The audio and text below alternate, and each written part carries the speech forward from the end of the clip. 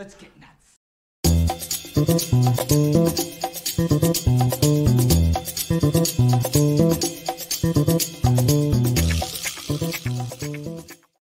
Hey, what is happening, everybody? Where's the music? There it is. Let's make sure it's not too loud. Let's make sure it's not too loud like it was on Monday stream. So how's it going, everybody? Welcome to Junkee Live. It's Hump Day. It is September 6th. That's right. How's everybody doing? Hopefully you're doing good. Hopefully you're having a good hump day and, you know, you're not actually humping during this whole thing. But hey, do you or do whatever you're doing. But, yeah, you know, whatever. Hump day. Anyways, smash that like, thumbs up. Make sure you subscribe to the channel. Hit that notification bell so you know when I'm doing this stuff. And then, of course, if you want to become a member, join the Film Junkee family. After every stream on Wednesday, do a personal members-only stream. That's right.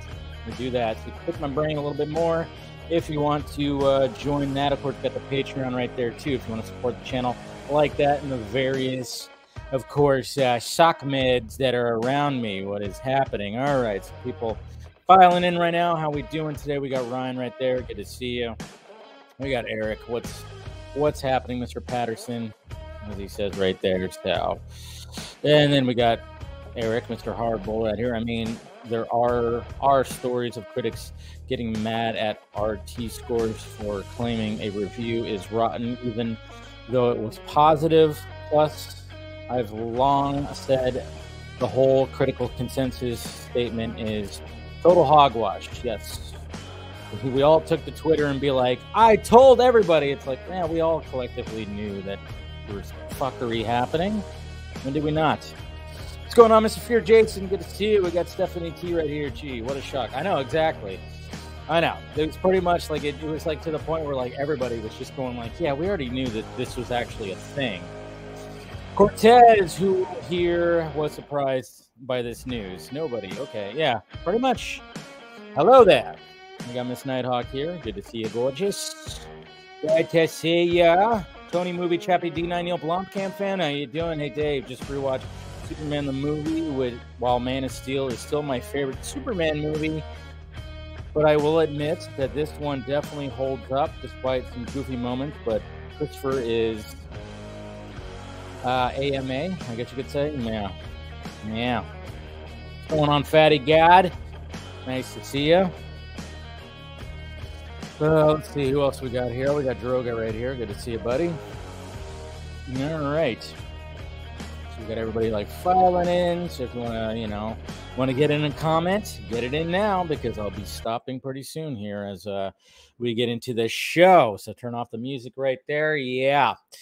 But yeah, that's what we're going to be talking about today. This article from Vulture talking about Rotten Tomatoes. And again, like I said, I hate tomatoes anyway. So, you know, I don't hate them. Obviously, again, if you do something with it, I mean, it seems like to make a tomato good, you have to really do some. But then that could be for a lot of things. It's just, I always find it weird that it's still labeled a fruit because it's like, really, when I think fruit, I think sweet, I think all, and like, I don't even know what's going on in a tomato. It's a weird, it's a weird thing to me. But I know people like tomatoes and I like tomato sauces, obviously pizza and stuff like that. But I don't know why I'm getting into like in depth when it comes to an actual tomato. This is a website we're talking about here, right? But yeah, we're going to talk about that. We're going to talk about Warner Brothers Discovery and Zazzy Pants making some decisions right now because of the strikes that are happening. And then, of course, we're going to be talking about a DCAU movie update. We're going to be doing that. And then, of course, Ahsoka episode 4, which I just watched. So, hopefully, hey, we got Darkness here. What's up, Dave? Can't stay, but just wanted to say hello as per usual. Good to see you. Thank you. All right, let's just dive right into it. Let's get right to the tweets. See what's going on in the Twitter world right here, the Twitter X world. I refuse to call it just X. Just saying. I refuse. Whoops. There we are. Now we're good. We're great. We're grand. And we're going to start off by the Kaibar Art right here that made this Christian Bale Batman Begins art. That looks really great because I will say that when it comes to the Dark Knight trilogy, I mean, essentially there's only 2 costumes, of course, when it comes to the Dark Knight trilogy, but the Batman Begins costume is it's fantastic. He just looks way more menacing and just, but you understand why he got the other costume. It's more practical. But this more like represents that Batman Begins Cal. That's right. Oh, we got a 5. Hey, look at that. We got Jose right here. What's going on? Happy Hump Day. 32 months a member. There you go. Part of the family. Even though his fucking baseball team can't stop winning.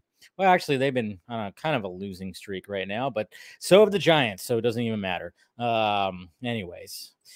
Let's see. We got Bright Burns, 1985. Good to see ya. Are you the real Batman? No. Then why do you dress up like him? There you go, Joker. Like it? Like that quote? Good quote right there. Thank you for the $5 super chat. Much appreciated. Helps the pirate ship out. And speaking of things in the water, it's Aquaman in the Lost trailer. That's what I'm going to start calling it. The Lost movie. More like it. Are we ever going to get any kind of anything when it comes to Aquaman 2? Or is it just going to be like, I mean, come on. I mean, just even tease. Like you could just do a small tease with some narration with Jason Momoa. Something like that. Or narration from his mom, have some Nicole Kidman or his father. I don't know. They could really kind of craft something when it comes to a teaser for Aquaman. Just a little teaser, and you could just show water and then show him sitting on the throne. We've already seen that shot. That shot seems to be done. But no, still nothing. But again, we have merchandise. Spin Masters figures right here. So we have merchandise. That's right. Even Amber Heard still got a figurine. Doesn't matter. I mean, she is Mira, right? So we got merchandise. More merchandise. Look at that. So we still got this. We got Black Manta and we got Orm right here. So you can get merchandise, but yet still no footage. Like I said, something. But again, it's like, it kind of makes you wonder. It's like, how much money is actually going to be poured into the marketing for Aquaman 2? Probably not a lot. But if you would just put out like a 30-second tease with like a narration and something, footage from the previous Aquaman, and then a little bit of footage that is complete for the teaser, it just seems like that would be the right approach as opposed to just, throwing the merchandise out there in the wild. But hey, it's just me. I'm just a guy who runs a YouTube channel. I don't run a company like Mr. Zazzy Pants over there. So it's just kind of funny, just kind of crazy. I don't know. What's going on, Ryan Anderson? Good to see you. I know. Great topic to discuss. What's going on, Game City Savior? Sweet. Good to see you guys. All right. And then we got this, hey, I'm always good. I'm always up for a good alien invasion, abduction type of movie. And apparently we got a movie called No One Will Save You. That's pretty blunt. That's going to be coming to Hulu on September 22nd. Here's the poster right here. No One Will Save You. It's always a house out in the middle of nowhere with trees around, right? Don't get a house out in the forest in the middle of nowhere, because odds are aliens are going to abduct you and do things to your butt. Just saying. They're going to do things to your butt. Probably the front part too, apparently. If you listen to some people who've been abducted, apparently they abstract things, from just all your holes, apparently. So yeah, just saying. That's what my if I make an alien abduction movie, I'm gonna call it "We're Here for Your Holes." That's what I'm gonna call it. If they're gonna say like "No One Will Save You," I'm gonna call it "We're Here for Your Holes." So there you go. That's the title of my movie that has to do with alien abduction. And yes, there is a trailer, and it looks pretty sweet. Looks pretty cool. Think I might check it.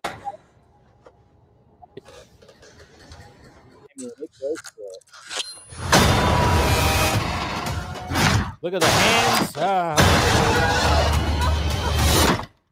Oh.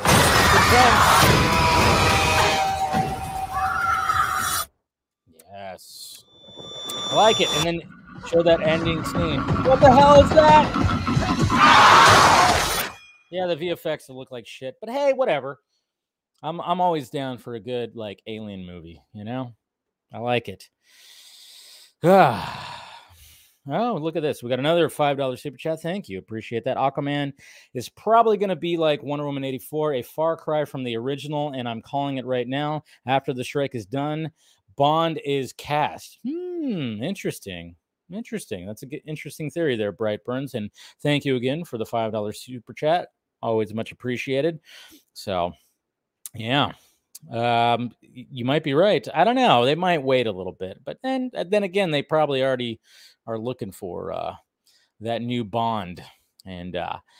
And anyways, guys, I also tweeted this. I think last night or yesterday. I was just kind of like, because I kept seeing like, I mean, sometimes when I'm looking at my Twitter feed, I'm going, are we in 2016 still? I mean, it's kind of funny because we're going to be talking about Rotten Tomatoes tonight, and the manipulation that's been happening with that, and the fact that the past decade plus, is that people just keep using these Rotten Tomatoes scores. So naturally, when we think about, Batman versus Superman and think about that Rotten Tomatoes score, that gets thrown around a lot when it comes to arguments. But at the same time, I'm like, 7 years ago, that thing came out and we're still talking about it. And when somebody shits on it who has a kind of a following, and I know for a fact that this person is monetized on Twitter, so I just go, you guys realize that they're doing this just to get the engagement, because they know that they're going to trigger the fandom to dogpile, quote tweet, respond, do all this stuff, and then the discourse going to be back and forth.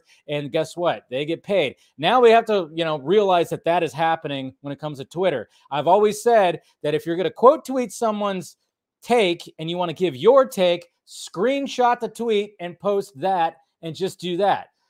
Now you have more incentive to do that because some of these people are making money off of the engagement now. So you might want to do that instead. And yes, there's someone who did that and keeps, that wanted to just trigger people and do this. And I'm just going like, are we back in 2016? I remember defending the absolute shit out of BVS in 2016 and into 2017 and whatever the hell. But but now I'm just like, I don't need to. I've said what I've said, but people are still, having to do this. And I'm just like, relax, guys, relax. Okay. You like the movie? I like the movie. It's one of my favorite CBMs of all time.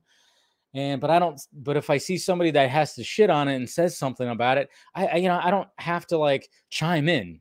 Just don't chime in, because guess what? That's what that person wants. So stop it. Stop it.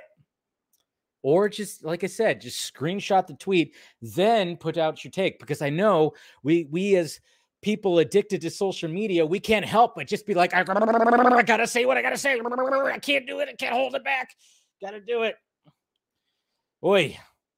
But anyways, all right. Thanks, Elon, for ruining Twitter. I'm trying to get monetized on it. I mean, because I want to post my content on there. So, and then yesterday was Michael Keaton's birthday. That's right. His birthday was yesterday. Dude's 72 years old. Still sharp, still doing good. And here he is in his Batman, I guess you could say his Batman trilogy, even though I would have preferred that his Batman trilogy consisted of a Batman Beyond movie. But sadly, not the case. But hey, take it or leave it. We still got him as Batman 3 times right there. So happy birthday to Mr. Michael Keaton. We got Phil Cho right here doing the Batman Noel costume, which is one of the best. Such an awesome costume. I always felt like when it came to Matt Reeves' Batman and the Pattinson's bat suit, it's just like they kind of reference it pretty good. I thought they like kind of did that. So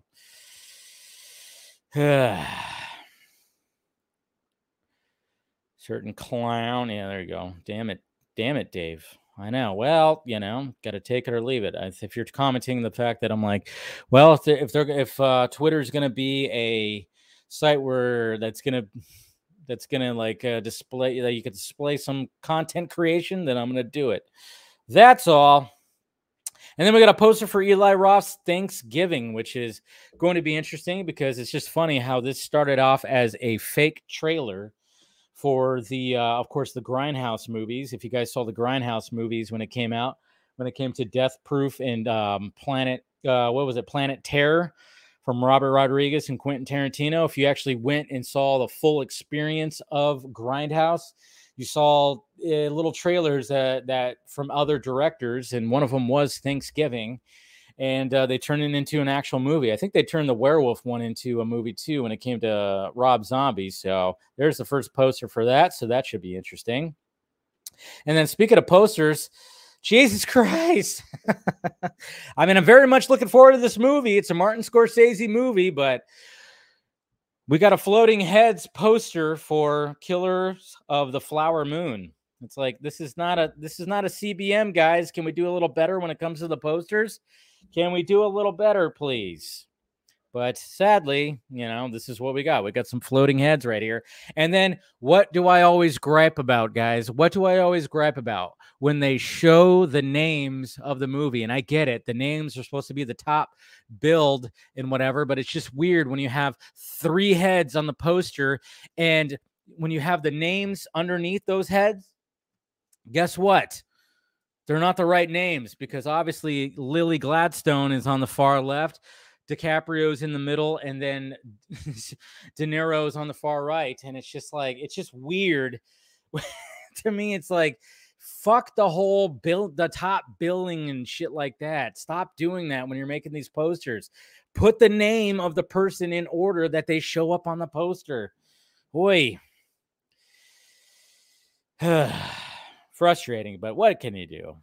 We got a beautiful Rebel Moon GIF right there from Snyderverse Gifts. That's pretty cool. Yeah, this ain't happening. This ain't happening, guys. This is definitely not happening. This is what's funny.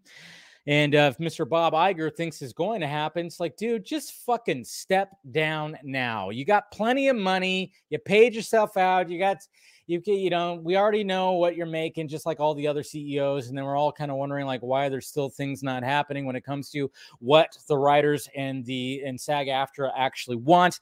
But when it comes to Bob Iger, it's like, dude, like, really? I mean, obviously this is just a rumor. It's just a rumor, but this has been out there for a little bit. And I'm going to tell you what I've heard, but let's read the tweet right here when it comes to the source from CNBC. More than a dozen past and present Disney execs believe Bob Iger's desired endgame is to stay as CEO for as long as possible and then sell the company to Apple. Good luck, Bobby. Good luck. Can you tell? I mean, okay. Look where things are right now. Just look where things are. When it comes to Disney, and yes, they have big IPs, but at the same time, those IPs are not as strong as they once were because they put too much content out when it came to those IPs. So they're kind of suffering when it comes to that. Apple doesn't need any of those IPs. They don't need that. Now, they might, maybe if something happens to Disney where things start really imploding, and there's like, Disney all of a sudden puts a garage sale sign up and starts selling off certain IPs to different companies. Sure, they might get some of that, but Apple fully buying Disney, don't see it happening. Don't see why they would want that, because Apple's not suffering. Okay. Now they might have some streaming problems like all the other companies, but they still have Apple and Apple products that are on the other side of that. Just like Amazon still has Amazon on the other side of that. It's not like, how much these companies worth are just about the streaming. No, they got other things too. So I really don't see this happening. And from what I gathered from conversations I've had, it's not going to happen where like Apple's just going to fully buy Disney. I would say get it out of your heads. But I would not be surprised if it gets really, really bad for Disney. They're going to start selling off things for sure. But we'll see. Yeah, they got parks. Exactly, RJ. Good to see you. RJ, they got parks. So it's like, I don't think they want to enter that market. Why would I? Yeah, to me, it's like, why would Apple want to even have some of that? I don't know. It just seems when it comes to at least the digital space and the content making space, I think they're okay from where they're at right now, because let's face it. I think like when it comes to Apple, let's face it. A lot of people praise their series. I haven't seen all their series, but I've seen some, and they're really good. They put quality content out there. So, I'm just saying, like, woof. I don't see them like wanting to swallow up and just taking everything from, Disney, selling Disney. But yeah, that would be weird too. I didn't even think about, Disney World, Disneyland. It's like that'd be weird if you see like an Apple. I mean, obviously you keep the name and you just sell all your. I mean, I guess they could utilize. You can imagine walking in the Disney and you see an Apple store. You see an Apple store over there. Yeah, I just don't see it. I just don't see it happening. Don't see it happening. Hey, what's going on, Carrie? After your Metallica concert, which song from the band Tool is your favorite? Random. After the Metallica concert, which song from the band Tool is your favorite? Wouldn't you want to know my Metallica? Okay, but Tool. What's funny is they're actually going to be playing together at the Power Trip Festival this month, which would be awesome to see both Tool and Metallica together, like one after the other. That would be sweet. I've seen Tool once in concert. I mean, Enema is one of their best, but I like the Grudge from I forgot what the album was called, but the Grudge, that's a good one. I'm trying to remember some of the names. See, I guess I'm not as big of a fan as I thought I was, but it's all good. Anyways, all right, let's talk about this article that came out. Rotten freaking Tomatoes. Who would have thunk it? Who would have thunk that the metrics for Rotten Tomatoes was poorly thought out? I'm telling you, poorly thought out. I don't think any of us did. I think we've all seen that the fact that when it comes to Rotten Tomatoes that it could be easily manipulated, and turns out, guess what? Yes, it is in fact easily manipulated. Like, when it comes to Rotten Tomatoes, and I know I've used Rotten Tomatoes when I talk about reviews, but I actually look at the reviews. A lot of people don't do that. A lot of people look at that number, and then of course, they want to use that number to be like, all right, am I going to go see it? Am I not? It sucks that that's the case, that they did this. They brought it all together, and you just you get that percentage, which to me, I always said that's not a good way to rate all this stuff. They also had it to the point too, where when it came to each individual critic giving their review and their percentage points when it came to that movie, it was like down to the decimal, and they gave it a rating like that. It used to I think it used to be displayed on there. I don't know if it is anymore, but yeah, it used to be like the average rating full on, so you can actually have more of a broken down one, as opposed to just how many times have I read a review and it sounds like they gave it a bad review, but it is a positive review, and then every time it sounds like a good review, but it's a bad review. It's all just the way that the way that they use that system has always just been a thing of just it's flat. And I wish they would not throw up the Rotten Tomatoes score after having 7 reviews. I always hate that. Can you have at least 50 reviews before you start throwing that score up there? Because it's always funny when it's hey, look at so-and-so movie debuted at either 90% or 100% or debuted at 20%. And then you look, it's there's fucking 8 reviews. That's it.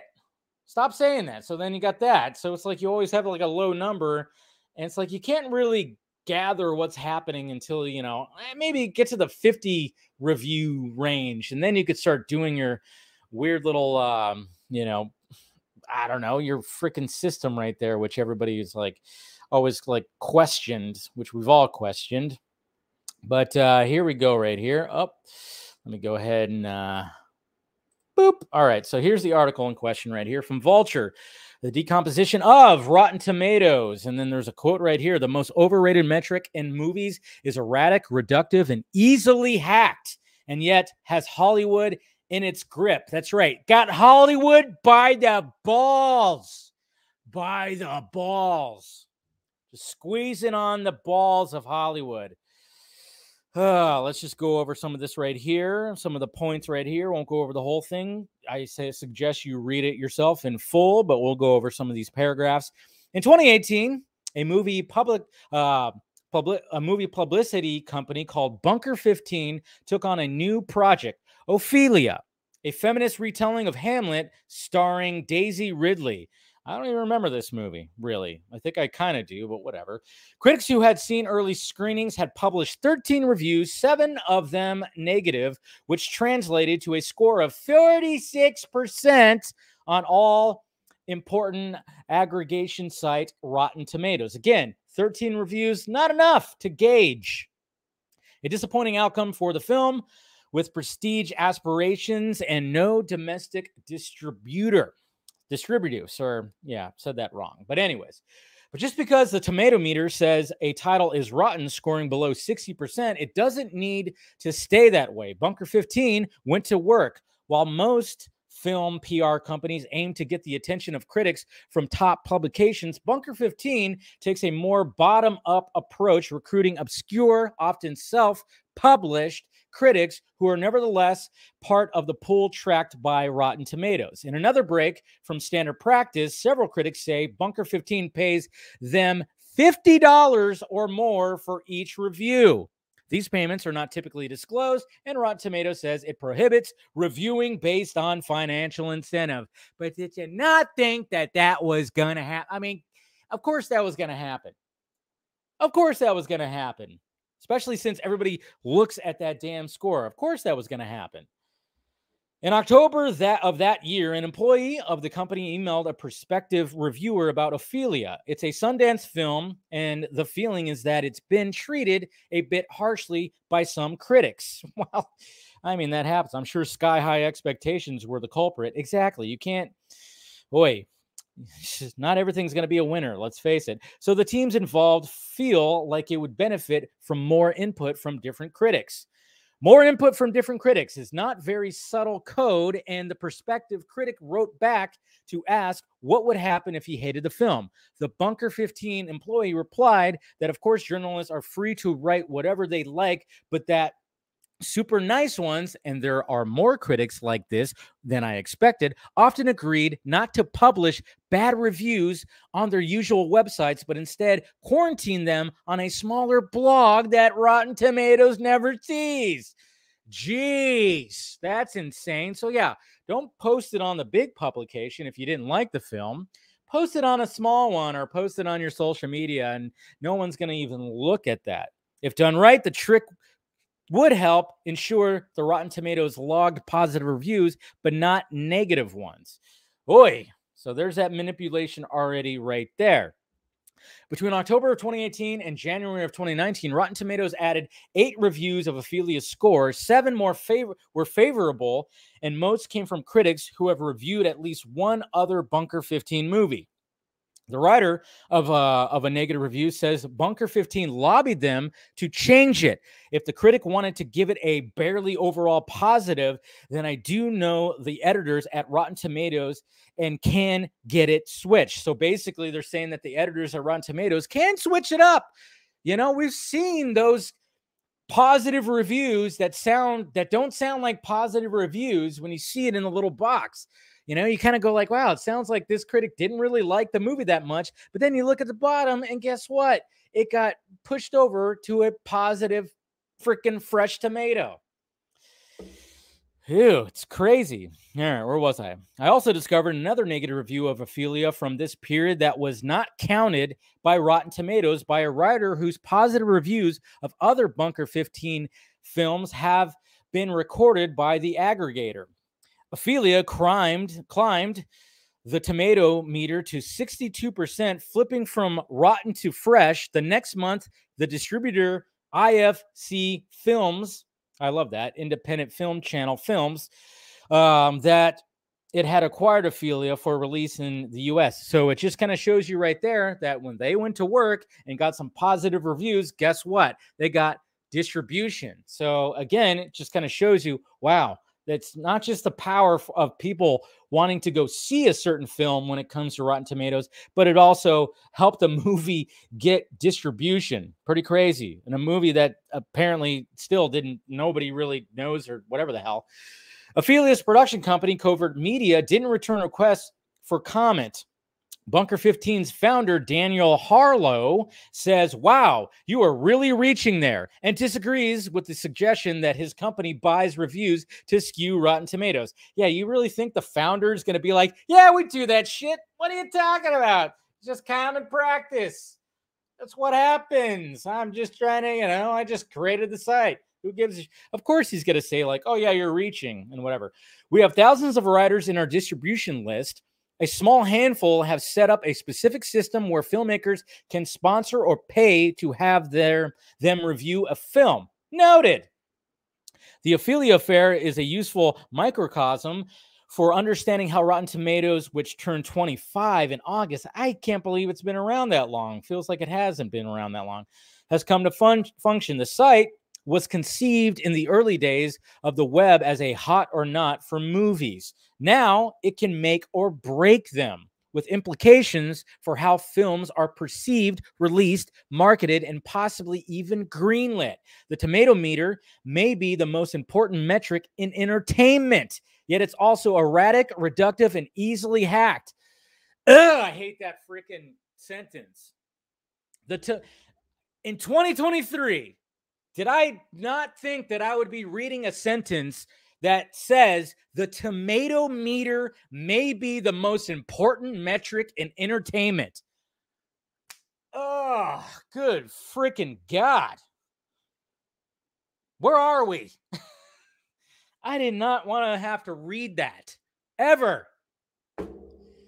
But here we are. Quote, the studios didn't invent Rotten Tomatoes, and most of them don't like it, says filmmaker Paul Schrader. But the system is broken. Audiences are dumber. He went after it. Normal people don't go through reviews like they used to. Rotten Tomatoes is something the studios can game. So they do. Yes, don't think this is the only studio. Let's face it. We're looking at you, Marvel. We're looking at you, Disney. You better believe that, yeah, I would not be surprised. Yes, of course they are. I'm sure Warner Brothers maybe has done something like that too. Who knows? And then, of course, it talks about Quentin Tarantino and his last movie that he's going to be doing. And talks a little bit more, compares it to Yelp and Goodreads and countless other review aggregators. Has desensitized us to the opinions of individual critics. Once upon a time, I like this right here because I remember watching Siskel and Ebert, and then, of course, Ebert and Roper when it came to hearing about films, even though, like, whatever they said still didn't sway me from not wanting to see a film that I wanted to see, but it was different back then when it came to Siskel and Ebert. Once upon a time, Gene Siskel and Roger Ebert turned the no-budget documentary Hoop Dreams into a phenomenon using only their thumbs, but critical power like that has been replaced by a collective voice of the masses. A third of U.S. adults say they check Rotten Tomatoes before going to the multiplex, and while movie ads used to tout out a blurbage from like Jeffrey Lyons or Peter Travers, now they're most likely to boast that film has been certified fresh. Oh yeah, and they cannot wait to do that too. Right. Once a movie gets certified fresh, you better believe that TV spot is saying that night. But yeah, it used to be like the fact that you would actually see like certain critics that actually did this, who had shows, who had popular spots in the Entertainment Weekly or in the newspaper or something like that. It used to be like that. And they used to give good film critique. That's what they used to do. It used to be great. It was an art form. Now it doesn't seem like it's an art form anymore. It just doesn't seem like that. Now you have to, you're just going by a fucking tomato meter, which is ridiculous. To filmmakers across the taste spectrum, Rotten Tomatoes is a scourge. Martin Scorsese says it reduces the director to content the manufacturer and the viewer to unadventurous consumer. Brett Ratner has called it the destruction of our business, but insiders acknowledge that it has become a crucial arbiter. I mean, it has, which is interesting. Publicists say their jobs revolve around the site. That sucks. In the last 10 years, says one, it's become much more important as so many of the most trusted critics have retired without replacements. Studios are so scared of what the tomato meter might say that some work with a company called Screen Engine ASI, which attempts to forecast scores. According to the studios, the predictions are very close. So they have to actually, they're using another company and another system to predict the tomato meter. Crazy. I'll refer to the informers who asked for anonymity, whatever, I always mess up that word, to speak candidly as publicist. NASA numbers 1 and 2 in an indie distribution executive says, I put in our original business plan that we should not do films that score less than 80, basically 80. Rotten Tomatoes is the only public stamp of approval that says this is of immense quality, and all the critics agree. Ooh, jeez.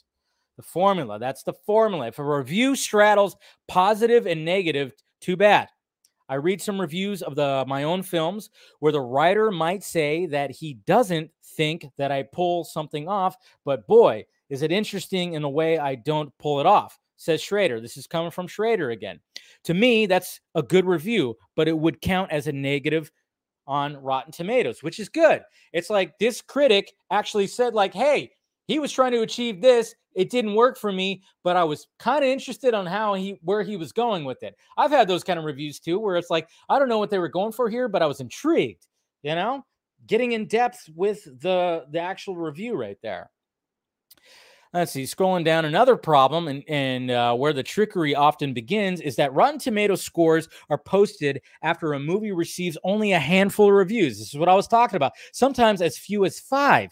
Even those reviews may be an unrepresentative sample. This is sort of like a cable news network declaring an election night winner after a single county reports its results. Exactly. They should hold out until there's at least, 50? Maybe even more than that.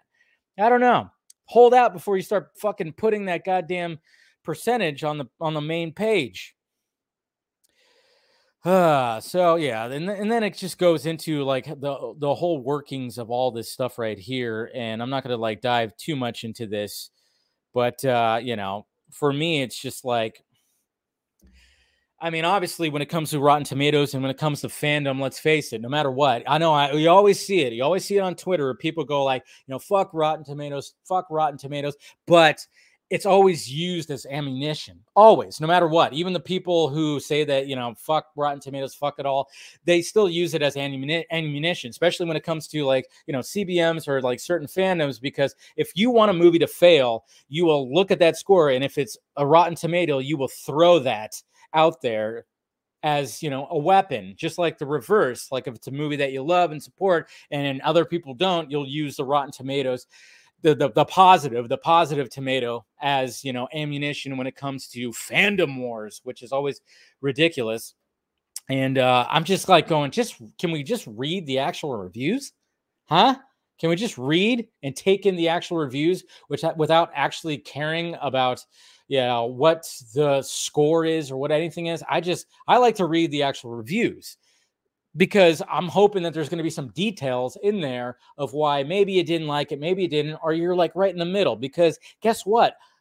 A critic can be in the middle and be like, I like this, didn't like that, blah, blah, blah, blah, blah. But when it comes to the system that is Rotten Tomatoes, they can't measure that. It's either you liked it or you didn't. That's it. And it sucks when I have friends, and I had one friend in particular who would always look at Rotten Tomatoes. Anytime I was like, hey man, you want to go check out this movie? Oh no, it's a 54%. And I'm like, ugh. That would always frustrate me. Always frustrate me. Always frustrate me. But who doesn't frustrate me, who is a friend, is Stephen Colbert. And there's stuff like this There's stuff like this where, you know, he wrote articles and he was posting all this stuff today too. Stuff like this, because not even, you know, we always have that, that audience score. That's always, you know, a lot of people want to look at that audience score, but that also can be fucked with. Rotten Tomatoes audience scores are only getting worse, and there's an obvious reason. Rotten Tomatoes audience score system data was broken in 2010, and the fixes implemented since then have only made things worse. Rotten Tomatoes audience score is broken and it's only getting worse. Rotten Tomatoes audience review system has always had far more problems than its critic review system, but some important data about audience reviews reveals just how broken the system is.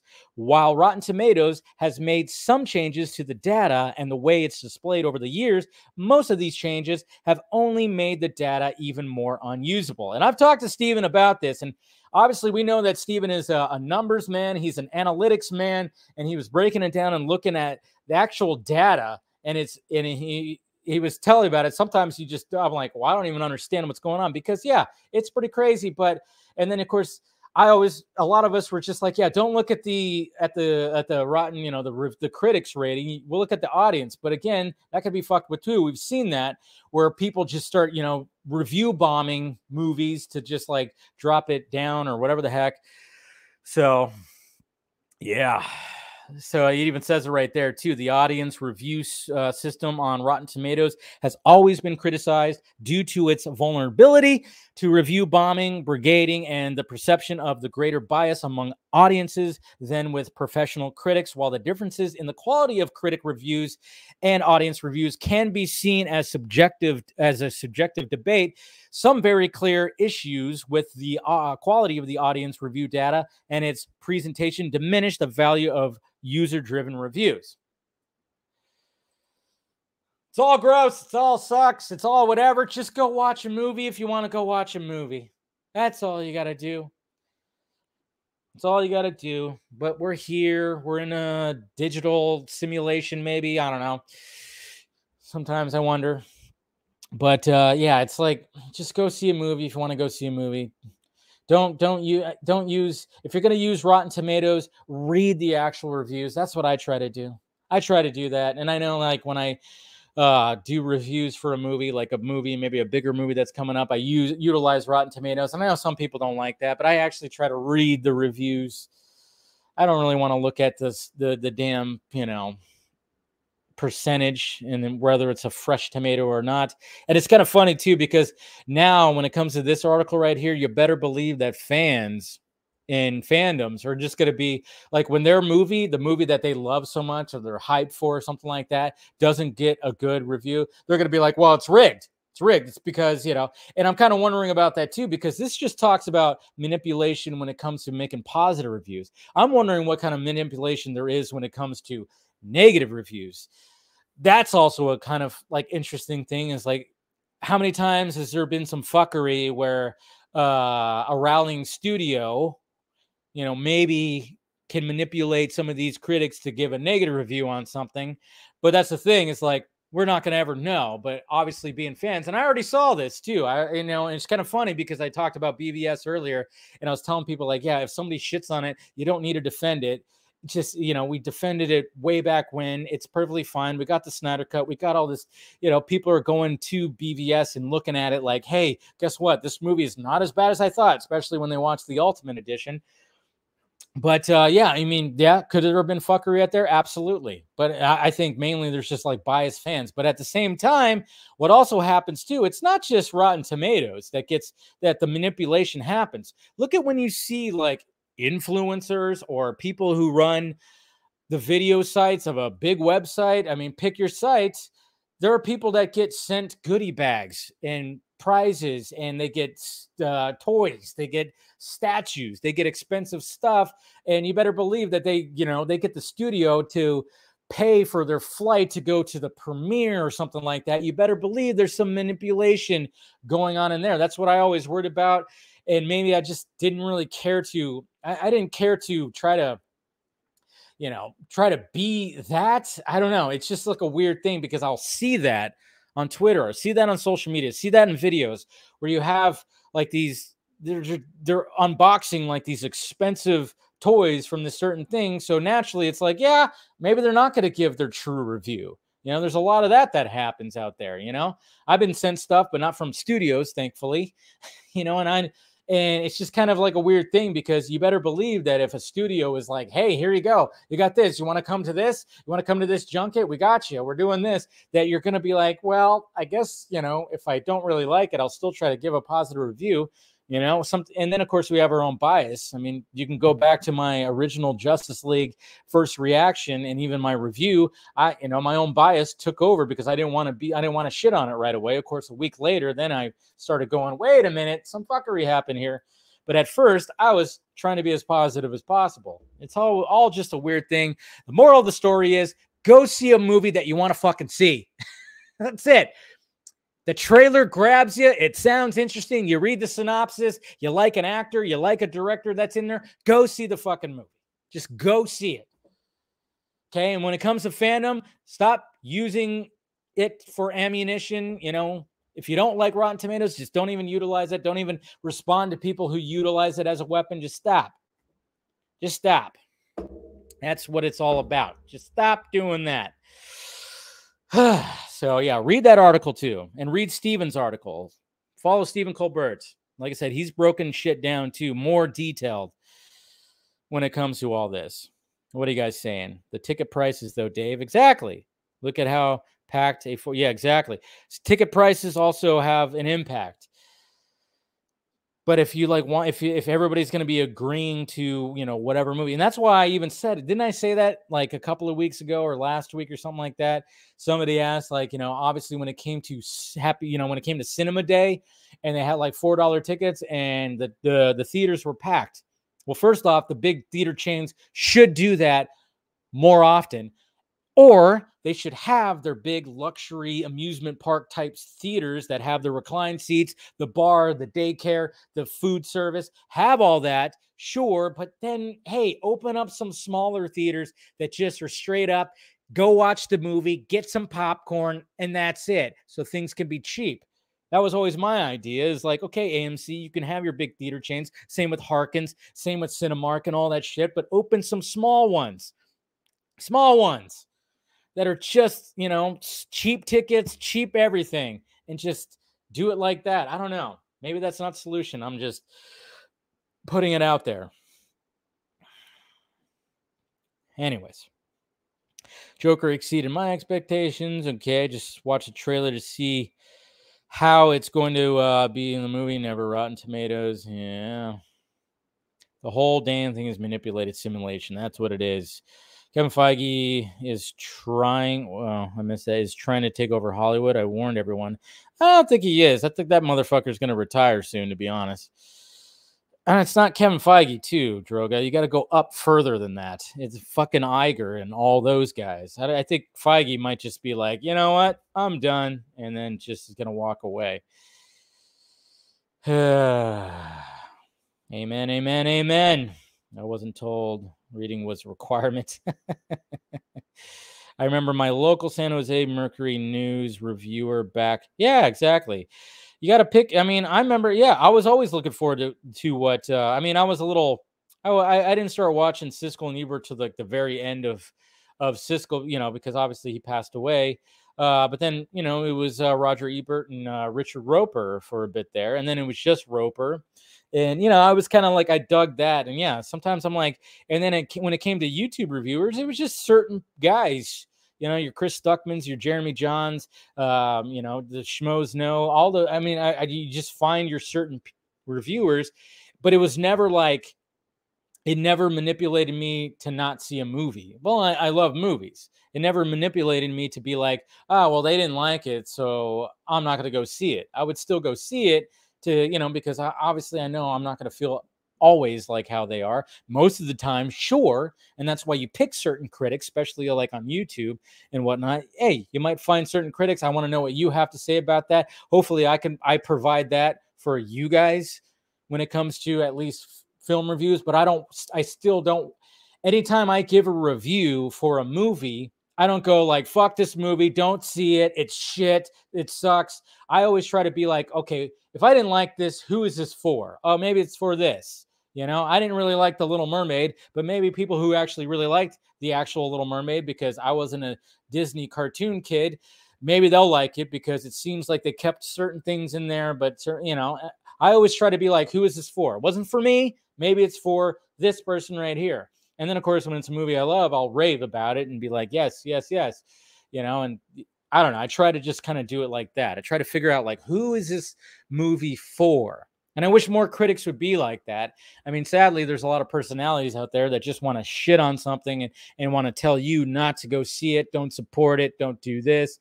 And I'm just kind of going like, that's not the way to go in my eyes. To me, I'm like, I'm always trying to be like, wasn't for me, maybe it's for you, and maybe it's for this or something like that. So yeah, it's all crazy. But read Steven's breakdowns of all that stuff. You know, just do all that. I mean, and again, it's like no one's making you see these movies. No one's telling you, you know, no one. These guys are getting manipulated, of course, and you got to worry about that, and that's totally fine. But just, you know, we just got to think for ourselves. That's what we got to do. All right. Warner Brothers, Zazzy Pants. Oh, things aren't looking too good when it comes to Warner Brothers. Man, is this strike real? I mean, it's hurting all the companies. It's even hurting the California economy, because obviously Hollywood's here and studios are here. And yes, the California economy is, well, it was already in the shitter, and now it's just, it's hit the shitter, and more shit is coming on top of it. You know, let's just face it, more shit on top, and it's just going down because, well, what can you do? But yeah, pretty much some things have happened when it comes to them trying to save some money, and the fact that they are losing on a bunch of money. I mean, first off, we got David Zaslav. One of his solutions when it comes to this, which is it's pretty funny. Here's it is right here when it comes to THR. Zaslav says content companies are talking about building new bundles. Yes, they're going back to the bundles. I mean, we've already seen the bundles thing happening. It's like when you have a cable service and you get a bundle of channels and you have like 276 channels and you watch fucking 6. You watch 6 of them, right? You get the bundles. You watch like a small portion and you're like, Jesus Christ, I don't need to watch Rabbit's Frolic channel. I don't need to watch that. That's not for me. I don't need to watch the eagle that's like, you know, been sitting by his nest, shaking his head for the last 6 hours. I don't need to watch stuff like that. The Warner Brothers Discovery CEO also addressed the ongoing writer and actor strikes and the Disney charter dispute. It feels like this is a moment. Is it really? So Zaslav, speaking with Goldman Sachs conference Wednesday, the executive said that his company has had discussions with other companies in the content space about developing new bundles to create a better consumer experience. Those conversations have picked up in the last few months. You know, as we talk to consumers, they find it difficult. And so I think one of the things that we're going to see is, as we look into the future, is bundling. Some of this disruption and some of these moments of what's going to happen may activate a quicker transition to things like some of us in the content business bundling together as a way to create more value and create a better consumer experience. What? Man, get a Disney bundle. Can you imagine getting a Disney bundle and a Warner Brothers bundle all at the same time? Bum, bum, ba-dum, bum. Look at that. Warner Brothers Discovery says ongoing strikes will mean 300 million to 500 million hit in 2023 earnings. The company now expects to exceed 1.7 billion in free cash flow for the third quarter of 2023, in part due to the strong performance of Barbie, as well as incremental impact from strike-related factors, the entertainment giant says in a regulatory filing. Warner Brothers Discovery has lowered its 2023 adjusted earnings before interest, taxes, you know, and all that stuff, all the blah, blah, blah, forecast of 10.5 billion to 11 billion, a hit of 300 million to 500 million is, you know, obviously due to the strikes compared with the previously targeted low end of 11 billion to 11.5 billion. In the filing Tuesday, the company led by CEO Mr. Zazie Pants, who has been very engaged in negotiating with Hollywood unions to end the work stoppage, didn't detail when it expects the strikes could end, but updated its guidance that had previously assumed they would be resolved by early September, as management had mentioned during the second quarter earnings conference call. Yeah, they were hoping it was all going to be done by now and everybody's going to go back to work. Not happening. Uncertainty in the studio segment has increased with dual strikes. This is from Gunnar Wiedenfels. Had said back then, this may have implications for the timing and performance of the remainder of the film slate, as well as our ability to produce and deliver content.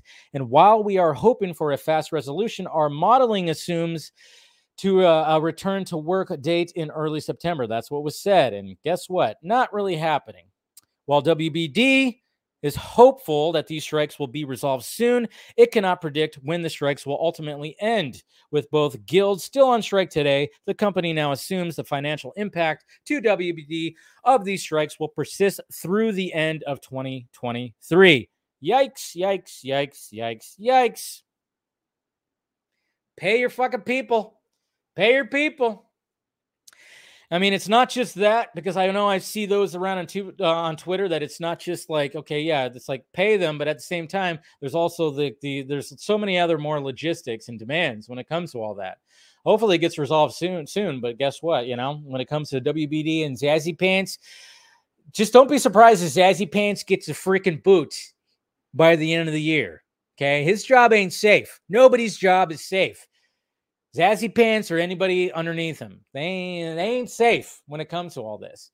And then, of course, if things get really bad, just like I was saying when it came to Disney and not fully selling to Apple, but they might start just like open up the garage and be like, you know, who wants it? Who wants this? Who wants that? They're going to start like throwing it out. Hey, you could buy that. You could buy this. And and Apple and Amazon might swallow up some of the big IPs, but they're not going to swallow up the entire company because they're all in debt.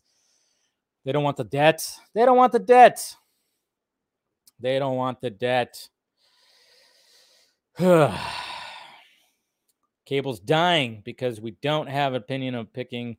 Yeah, but apparently the cable model, they still think that they could still utilize that model when it comes to things. I don't know. It seems like they should have just had. I don't know. I don't know what the solution can be. I mean, everything's just out of control, and the streaming stuff just got all crazy and stuff. That's all. Fire them all. There you go. Fire them all. No, gun ain't safe. Nobody's safe. What are you talking about? Nobody is ever safe in this business, especially the way things are right now. Oh, yeah, and then speaking of this, I almost forgot this because this article came out just before I was going live. I got to bring up this article right here because, well, it's a doozy. It's definitely a doozy when it comes to Warner Brothers and what they're doing. Warner Brothers Television suspends top overall deals with Greg Berlanti, Bill Lawrence, Mindy Kaling, and more. Oh, here we go. More bad news. More than 3 months into the writer's strike, Warner Brothers Television has moved in to suspend the remaining overall deals with some of its top creators. The list includes Greg Berlanti, Bill Lawrence, John Wells, and Mindy Kaling. Sources said. I hear the calls were made last night. J.J. Abrams' Bad Robot also in the process of being notified, and Chuck Lorre's Pact has been previously suspended, I hear. Yeah, remember how, Bad Robot and J.J. Abrams got bought by Warner Brothers and not a fucking thing has come out of that? The development comes exactly 3 months after WB TV and other studios started sending out letters to writer-producers under overall and first look agreements who don't have series in productions or post-production, informing them that their deals are suspended. Oh, boy. It is understood that at the time, WBTV did not suspend some of its top talent, especially those who had active projects. That is happening now. It's so bad. It's all so bad. What can he do? I mean, things just got really fucked up in the past few years. It really did, you know? We were not ready for this digital world. We weren't. When it came to all this, we weren't ready for the digital world. When it comes to Rotten Tomatoes, when it comes to streaming and all this stuff, we just weren't ready for it. We weren't ready for it. Berlanti, CW, I don't know if there's more projects coming out right there. What's going on, Ted? Good to see you.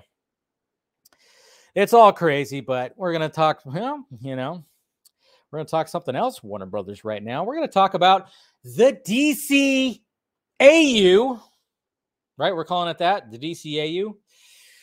Well, that's still happening right now. And when it comes to the Tomorrowverse, I have yet to see anything from the Tomorrowverse. I have not watched it. One of these days, I will go down that rabbit hole and watch all the Tomorrowverse animated features, which I've just been putting it off. I keep forgetting about it. Seen mixed reviews when it comes to Twitter and comes to some of my friends that have reviewed this stuff. We've talked about it on the Vodka stream and everything, and they've said that they've had, you know, they've been displeased with when it comes to certain projects and when it comes to where the Tomorrowverse is going. But yes, I have yet to watch any of them, but I will one of these days. You know, I'll binge because I do, you know, I want to check it out. Why not? But according to, we got some new things that are out there right now. We're going to go the direct right here for DCU stuff. Here we go. Warner Brothers reportedly developing new Justice League movie trilogy. That's right. When it comes to the Crisis on Infinite Earths, we've already heard that. They announced it at what? I think it was Comic-Con. But apparently it's going to be a trilogy because, yes, that is a huge story. You cannot fit it into a movie that's an hour and 10 minutes long. You can't do that. The collection of animated DC superhero movies known as the Tomorrowverse has much in store in the coming years as the series embarks on the new Justice League event. Many DC fans might not be aware that Warner Brothers has produced several animated films set in their own continuity, separate from the live-action DC offerings. The animated universe was rebooted in the 2020s, of course, Superman, Man of Tomorrow, and then, of course, it's had some other ones. And even though James Gunn and Peter Safran are ushering in a fresh new era of DC content, the co-CEOs have stated that certain out-of-continuity shows and movies will remain in production under the DC Elseworlds banner, including the Tomorrowverse. Hot on the heels of this year's Justice League War World, which I heard mainly negative reviews on, a follow-up on the announcement, of course, blah, blah, blah, blah, blah, the crisis. But it isn't all. According to the website of Mike Milo, the animation director on this Justice League animation project, the movie is actually part of a crisis trilogy. I like spelled with Y. Yeah, so basically saying that, yes, it's not going to just be one movie or two movies. It's going to be three, which that does make sense. Kind of makes you wonder, too, what else is going to be in that? What else is going to be in that? I got to catch up before I guess that comes out. I think I got some time, but yeah, I'll definitely catch up. So there you go. At least something's moving forward that, you know, might be okay, but it seems like it's rushed to there because the Tomorrowverse just started, what, 3 years ago? And now they're already like, hey, Crisis, let's go to Crisis already. Walter Hamada working on this shit? I don't know, but hey, what can he do? That's what's happening in the DCAU right there. DCAU update. Slow news day, guys. It was slow news day. When I saw that, I was like, all right, might as well talk about that. But then we got Ahsoka. Ooh, Ahsoka. I will say this. I was noticing it today when it came to Ahsoka, and it came to, well, Rosario Dawson. She's got some great shoulders. Am I right? She got some great shoulders, man. When she's holding that lightsaber and she's got the no sleeve action happening, she's not wearing her cloak or whatever. She's got the freaking guns out, man. She's got some good shoulders. I just wanted to say that, you know, good on Rosario Dawson with the shoulders, you know. I mean, it's not like what I when it comes to an attractive lady. It's not like I'm looking like, hey, look at those shoulders. I'm just saying sometimes, you know, all right. I just wanted to put that out there anyways. When it comes to episode 4, probably one of the better ones when it comes to this whole series, because there's some good lightsaber fights. Again, Ray Stevenson, right? If I'm saying his name right, played a pretty big part when it came to this. And again, trying to wonder where the story is going. And, you know, it's funny too, because there's a lot of filler when it comes to this series. And you better believe that someone's going to do what they did with Obi-Wan. And if you haven't seen it yet, do yourself a favor and watch the Obi-Wan cuts that's cut into like the runtime of a movie. It's better because there's not a lot of filler in there. So you can get rid of that filler. And then, of course, but I get it. It's a series. You want to do that. And then, of course, the way that it ends, and spoiler alert, I'm sure you've already seen it. There's already a fucking poster, apparently. But yes, Anakin was going to show up. And he does. But I thought it was going to be in a flashback sense, but it's in a different way, which I'm not too familiar with. But I know people were talking about it, about like this in-between worlds thing. And I'm like, all right, that's an interesting concept. I saw people talk about multiverse as well. It's like, don't bring the multiverse concept into Star Wars. You don't need to do that. Let's not do that. I wouldn't be surprised if they end up doing that. But yeah. So, I mean, we all knew it was going to happen. We all knew it was going to happen, that Anakin was. I just figured it was going to be more of a flashback, but it's going to be interesting how they do it. And then, of course, why it didn't look, he looked weird. He had a weird lighting on his face. I don't like what it's like.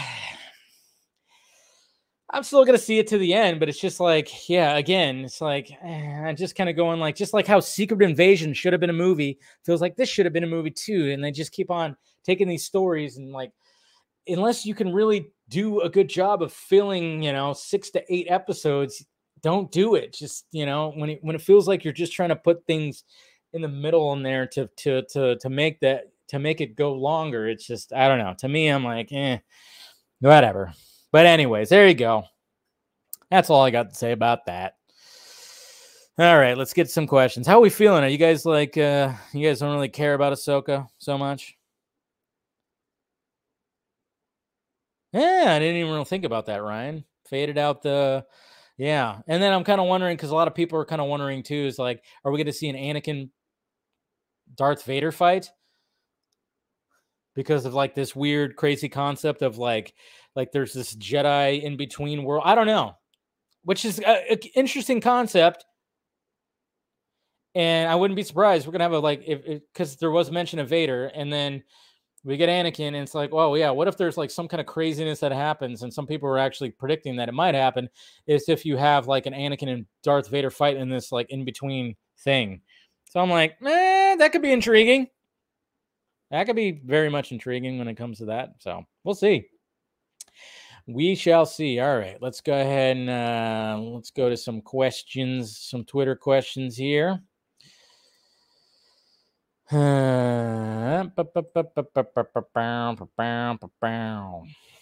right. Here we go. Get it in there. All right.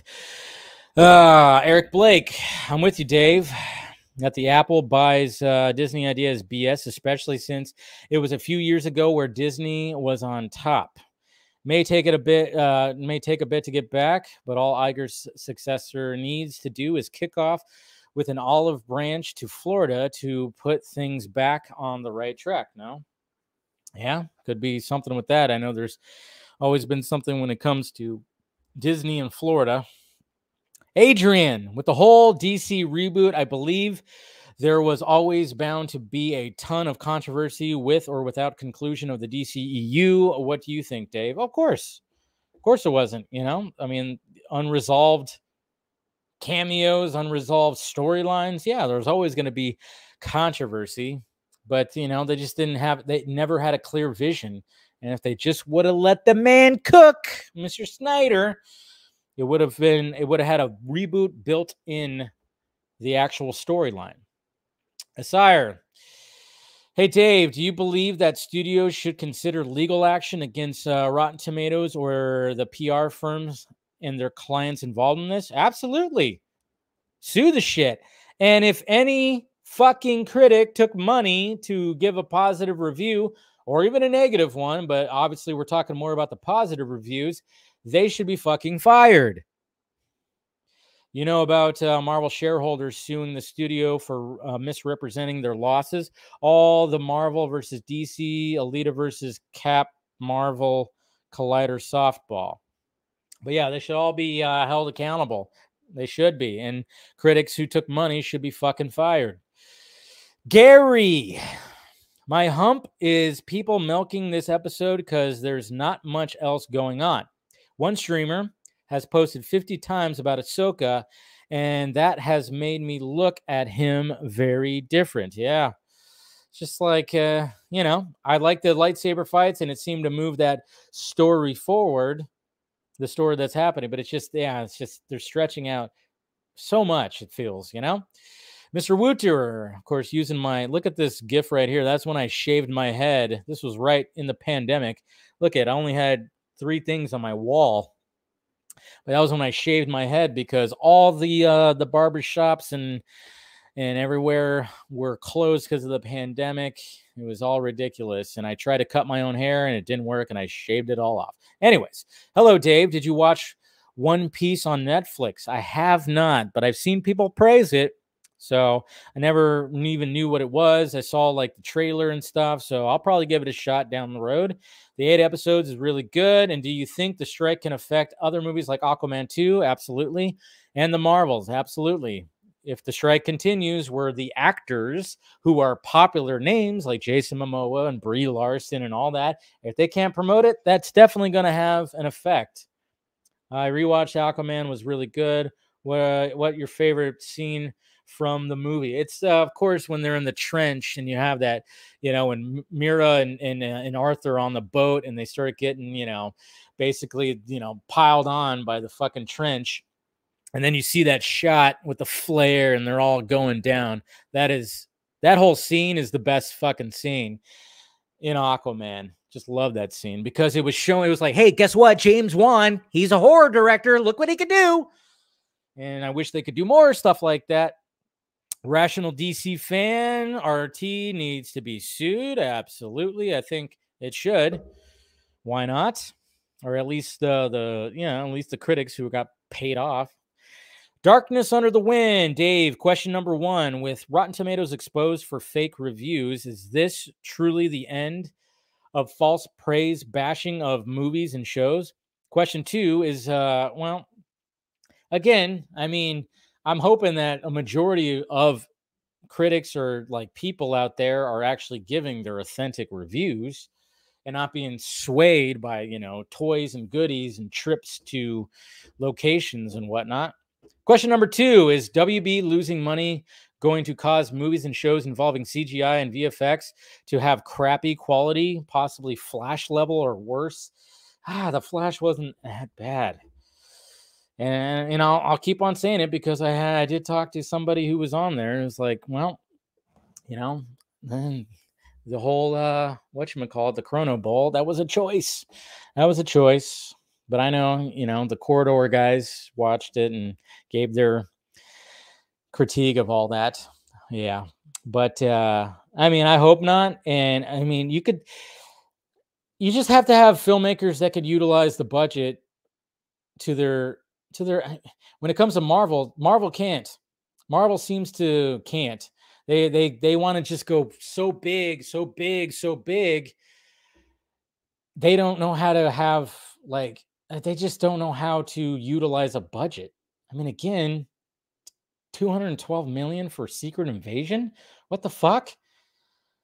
But you have filmmakers that can use. Look at Zach. Again, you watch you watch 300 and you realize the budget in that was like what, 30-40 million.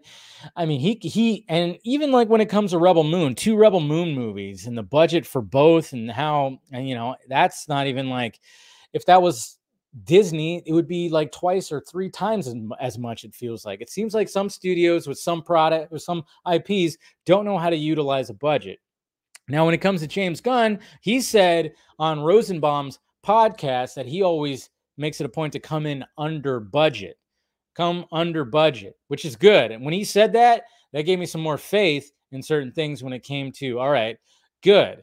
So when it comes to your Superman movie, you don't have to like go too crazy when it comes to all the VFX and whatnot. And then you know how to manage your budget. Seems like he's on top of that when it comes to his movies. So I was like, all right, well, that's good. The fact that he said that and he's, DC Studios, maybe they'll be able to be like, all right, yeah, when we got a filmmaker who has a clear vision, who knows how to prioritize the budget. I mean, look at even Christopher Nolan, he prioritized his budget when it came to Oppenheimer he utilized it to his advantage. And obviously it's paying off big time. But hopefully Gunn can be really taking that approach, because I think that's one of the drawbacks of what's happening with Marvel Studios and even Disney right now is they're just their budgets are getting outrageous and they're doing like these last minute changes and then their VFX are fucking suffering. So they got to stop doing that. And hopefully Gunn saw that and realized that, okay, we can't do that over here. We really can't do that over here. Hey, what's going on, Ted? Blue Beetle VFX looked good because it was smart. Exactly. There you go. Yeah, you look at Blue Beetle, talking about $104 million budget. And basically the VFX, I mean, they looked pretty damn good to me. They looked really damn good, to be honest. I didn't really have a complaint when it came to, there was like one shot that I thought looked awful, which was when they get into Cord Industries and it like pans up and you see how tall the building is from the inside. Obviously that was entirely digital and it didn't look that great. I was like, wow, that looked like a shot that you would see in like the 80s. But then again, maybe that's what they were going for, because like I said, it plays out like an 80s type of an adventure movie in my opinion. But other than that, I thought the VFX looked great. I mean, look at the VFX in Man of Steel. I mean, obviously there was a lot. They had like, what, a $200 million budget for Man of Steel, or was it a little less? I don't know. But I mean, there's just ways to cut down the budget. I mean, first off, don't get an actor or actress that is just ridiculous and getting paid $25 million a fucking pop when it comes to paying your act, when it comes to paying like that much for a freaking salary. Don't do that. And just concentrate on the visuals, concentrate on the storytelling. Again, there's filmmakers out there like your Nolans and your Snyders and stuff like that know how to utilize the budgets. And hopefully that's what James Gunn is going to be going for when it comes to all that. Yeah, exactly, Jose. Dwayne Johnson, we're talking to you. It's like sometimes you just gotta like cut down the budget. But all right, guys, let's go ahead and wrap this up. Like I said, members, we'll do our members only